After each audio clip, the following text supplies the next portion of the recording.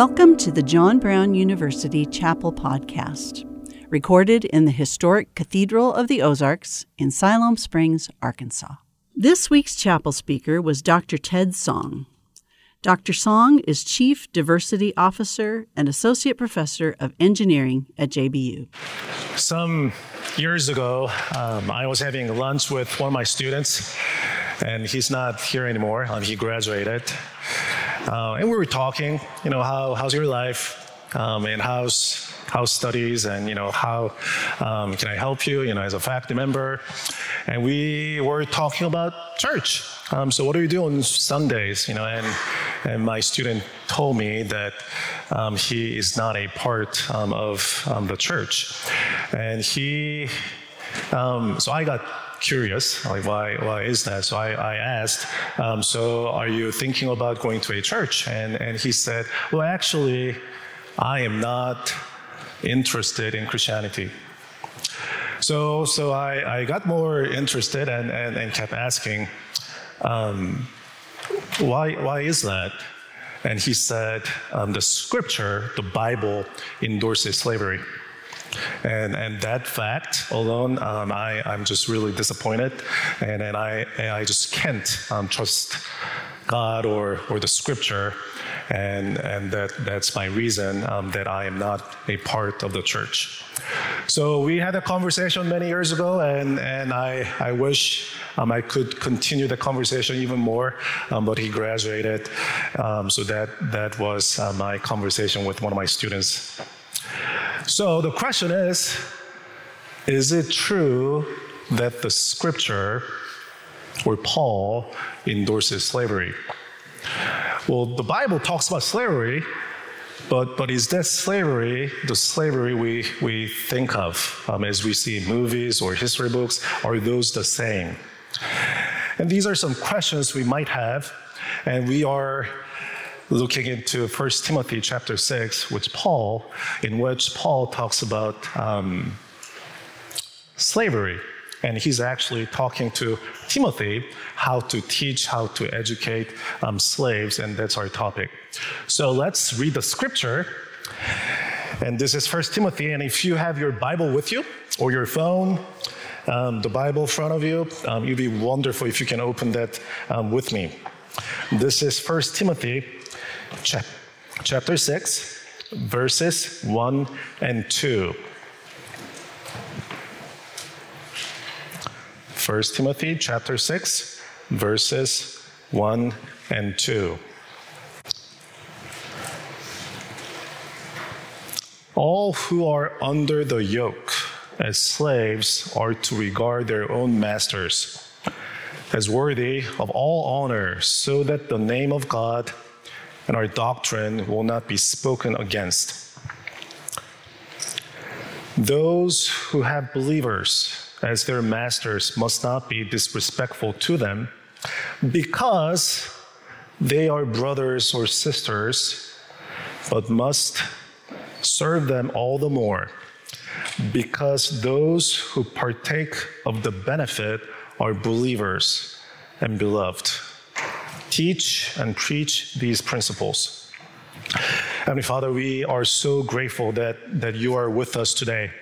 I pray that you open our eyes, open our ears, so we can see and listen your word. And we're so thankful how you called us to this community and grow spiritually. We thank you so much, and we love you. In the name of Jesus, we pray. Amen. So, Paul is addressing to Timothy, and he's telling Timothy, hey, this is how you should tell slaves. So we have to understand what the context is. This is first century. That's when the letter was sent and written. So what is this slave master thing in the first century? So let's look at some historical context. So number one, Jewish slavery. So if you look at the Old Testament, you see how there are multiple passages that talk about slavery, and we don't have time to visit every passage. However, let's look at some. So one, Jewish slaves, they were set to free after 6 years of service. If you look at Exodus, right, you have 6 years of service and then you're set free. Exodus also, if you're a slave and you're permanently injured by your master, then you are to set free. Then you're free. The scripture is clear about this. And then going further, Leviticus, the scripture tells that, hey, masters, you should treat slaves without, or you should treat slaves ruthlessly. Excuse me. You should not, if you are harsh on them, you should not do that. So that's what Leviticus is saying. You should treat them humanely. So that's Jewish slavery, and we see that from the Old Testament. Greek slavery. So if scholars agree that Greek slavery was more industrial than agricultural. So if you see cases where slaves live apart from the masters, and they're educated and they're working, and sometimes they give their portion of the income to masters, and that was Greek slavery. And then there also is this word which is half slaves, which means you have the freedom to move around, but you're legally a slave. So that's Greek slavery. Roman slavery. There is a huge spectrum in Roman slavery. Some worked in a house, some worked for a city, some worked as an overseer. Your job is to oversee other slaves, and we see that from the history. However, we should not ignore that some slaves were treated brutally. Like for instance, crucifixion. It is true that there are some extreme cases. But at the same time, we should make sure that the slavery in the scripture or the first century is different from the slavery that we think of as we see in movies or the history books. And I want to note that back then, in the first century, slavery was not race-based. You look at a slave, you look at a master, and you couldn't tell which one's master or slave based on skin color. So that's first point I wanted to make. And then two, then Paul is talking about slavery. He's talking to Timothy, hey, this is how you should educate slaves. And does that mean Paul is actually endorsing slavery in the first century? So let's think about Paul writing the letters to different churches. Ephesians. What is Paul saying? Paul says, hey, slaves, obey your masters and be respectful. And that's what Paul's saying. However, if you go further, Paul says, masters, you should treat them in the same way. So if you think about this is pretty radical. We don't have slavery now, so it's hard to imagine. But back then, it was a part of a society. You have masters and slaves, and Paul is saying, hey, this is how you should treat slaves. Galatians, there's no slave nor masters. We are equal in God's kingdom. We have the same status. We're all one in Christ. So that's Galatians. And 1 Timothy, if you look at the first chapter, Paul talks about the sins, how these are not a part of the law, and he lists sinners, and one of them is slave traders. And you can also translate that to kidnappers. So, or forcefully enslaving. So Paul is very clear about how that slavery is not something that he endorses, but let's go to the scripture and say, why is he talking about slaves respecting masters. So that's the point here.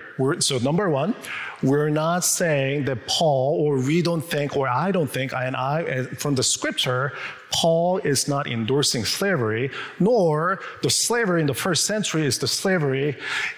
The slavery in the first century is different from the slavery that we think of as we see in movies or as we read in the books. So this is verse 1. All who are under the yoke as slaves are to regard their own masters as worthy of all honor, so that the name of God and our doctrine will not be spoken against. If you remember the chapel message from Keith earlier in the semester, Keith talked about how we are his representatives. We are called to represent God in all relationships, including relationships with believers and non-believers. And if you look at verse 1, it says under the yoke, which means slaves are under the authority of masters. And including when you have relationships with masters or with someone who have the authority over you, God is expecting slaves to represent him. As I was thinking about this first verse, I was thinking about Chick-fil-A. You guys like Chick-fil-A? I see lots of smiles, so I guess you do. So I do too. My daughters love it. We go almost every Saturday, and we love it. And as you know, they're not a Christian company, but they are based on Christian values. So I was interested in seeing what their purpose statement was. So I went to their website, and this is what I found. Their purpose statement is this: to glorify God by being a faithful steward of all that is entrusted to us, to have a positive influence on all who come in contact with Chick-fil-A. So that's their purpose. Like, they want to make sure that they represent God and they glorify God through the business that they have.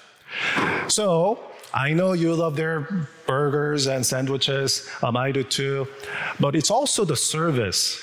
It's the culture that you encounter as you have your food at the restaurant. You see how people care about you.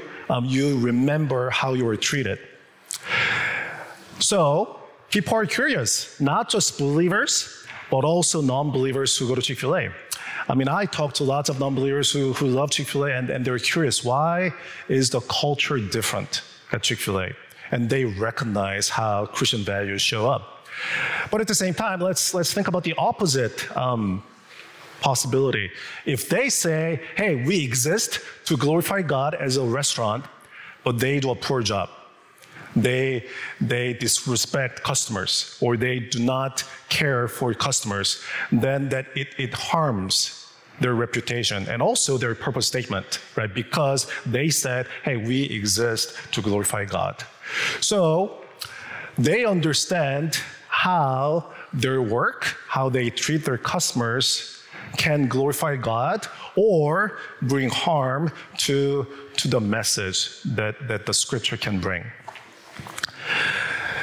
Verse 2,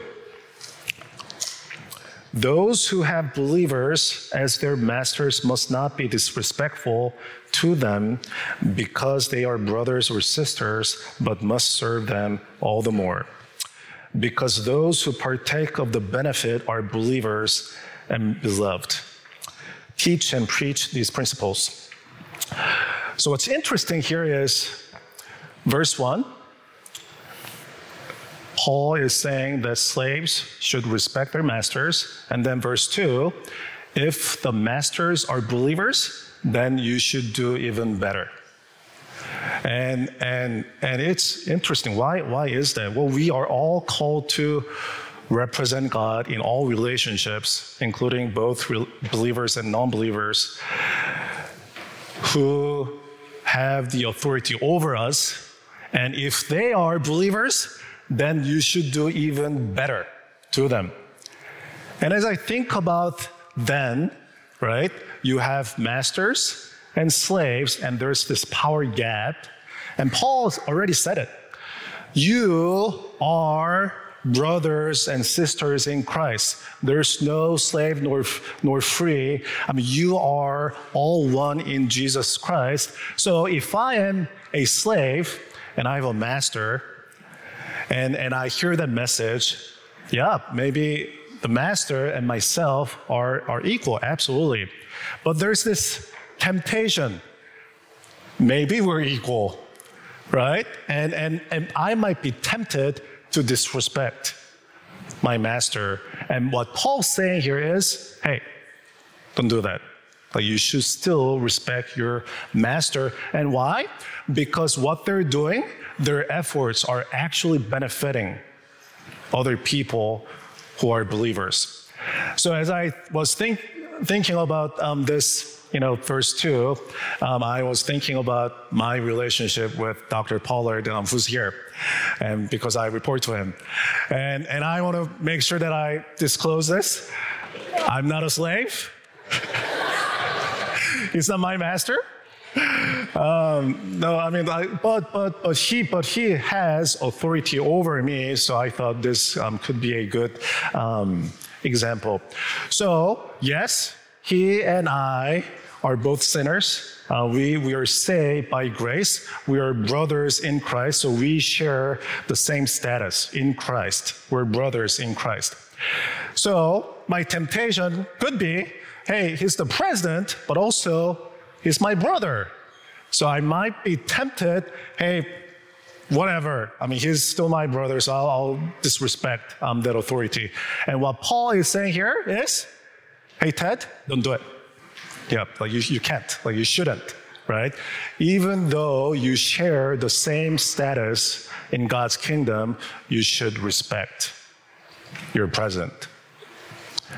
Because, not for my sake, but God's sake, you can actually bring goodness, or you can glorify God in the relationships that you have with others. So the question now is, then what? What does this mean to you? And I know you're not slaves. I know I'm not a slave. So how can we apply this message in our lives? Well, one, let's say you're a work-study student. I know many of you are. And you have your supervisor. And he or she is a believer, right? And yes, it is very true that you and him or her, right? You have the same status in Jesus Christ. You are brothers, sisters, you're siblings, right? In God's kingdom. But that doesn't mean that you cannot, or you should, or you could disrespect your supervisor. Because he or she is a believer, and what he or she is doing, it benefits the community. Going further, you're working for 7 Brew. And I know some of you are. And let's say your supervisor is not a believer. And there's this temptation. Well, he's not a believer. Oh, she's not a believer. So I might have pride. Or there's this temptation to just disrespect my supervisor for whatever reason. And what Paul is saying is, don't do it. You should respect your supervisor, the person who has authority over you. Let me go further. Many of you are RAs and residents. So there's this, and again, let me be clear, RAs are not masters. Residents are not slaves. Okay, let me make that clear. At the same time, RAs are there to serve you. They're here to take care of you. But also, you're brothers or sisters in Christ. And sometimes you have, right? You're at the same age, right? Literally, you're brothers and sisters in Christ. But sometimes you just don't have that respect for your RA, for whatever reason. And And again, let me be clear, it's not the master and slave relationship, but if we take the same principle, right, how I treat my authority will do good or bad to God's reputation. So if that's the case, then I want to make sure that I represent God in all my relationships. My last story, I wanted to install a hitch. You know what hitch is? So I have my minivan, and you have to have a hitch to tow a trailer or to have a bike rack. So that's what hitch is. So I ordered my hitch through U-Haul last year in March. And so a few weeks later, they called me. So I went, and they said, hey, come, and we will install your hitch. So I went, and it's an hour drive from Siloam to the store that I ordered the hitch, and it wasn't there. So, and they apologized, and I was a little upset, and so I came back, and I was okay. A few months later, they said, hey, hitch is here. So yeah, okay, I'll go. So I went, and then the hitch didn't fit to my minivan. So I was disappointed. Came back again, 2-hour drive. And then the third time, a few weeks ago, this year, they called me and said, hey, the hitch is here. So I went back, and I couldn't go, so I actually sent my father-in-law, so he went on my behalf, and I got a call. The store says the hitch doesn't fit my car, so third time. I was so frustrated. So for those who know me, I'm a very passionate person, but also I can be frustrated. I mean, I can be really frustrated with things. So I got really upset, and I called the manager, and I told her, hey, this is my third time, and I've been just going back and forth, and now what you're saying is, like, the hitch doesn't fit. And then the manager tells me, it seems like the model year of my car, the number that I submitted in the first place, is a wrong year. And so I didn't trust her, and I just hung up the phone, and then I checked, and yeah, it was true. I put the wrong number for my minivan, right, model. So at that time, actually, I was preparing this message. Yeah, like, I knew the point, or the main core message is like how we need to represent God in all relationships, including believers and non-believers who have authority over us. And I know that U-Haul is not my master, and I'm not a slave of U-Haul. But at the same time, I want to represent God in all my relationships. So, do I need to call back, like this customer service? And so I like this thinking process, right, is just rolling in my head. And I realized, I told myself, I need to apologize. So I did something for the first time in my life. I actually called the customer service to apologize.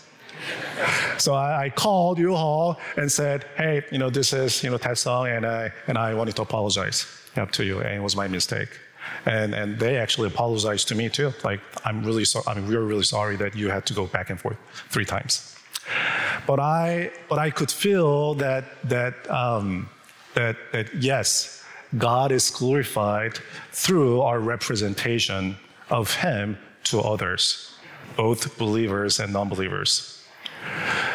As we live out our faith each day, you are interacting with so many people. Actually, I know many of you will go to Simmons Great Hall and present yourself, right, for your internship or full-time job, and you will work at a company, and you'll see many non-believers and believers. But let's remember that you and I, are called to represent God in all relationships, including relationships with believers and non-believers who have authority over us, regardless of the cultural norm. And God, His name is glorified through you when you respect others, not because you're good people or I'm a good person, but because we are saved by grace, even though we are not worthy. Heavenly Father, we are so grateful that you called us to represent you, how you called us to be ambassadors of Christ in all things that we do, in all things we say, in all things we not say. And we want to do a good job in our lives. Father, we recognize and confess that we messed up. We had made mistakes. We know that we will make mistakes. But at the same time, we are seeking your help so that when we interact with others, we want to represent you and we want to treat others well, including our supervisors, people who have authority over us. So, Father, please help us so that we live well as ambassadors of Christ. We thank you and we love you. In the name of Jesus we pray. Amen. Thanks for listening to this episode of the John Brown University Chapel Podcast. Be sure to subscribe, and we'd love it if you'd leave us a review.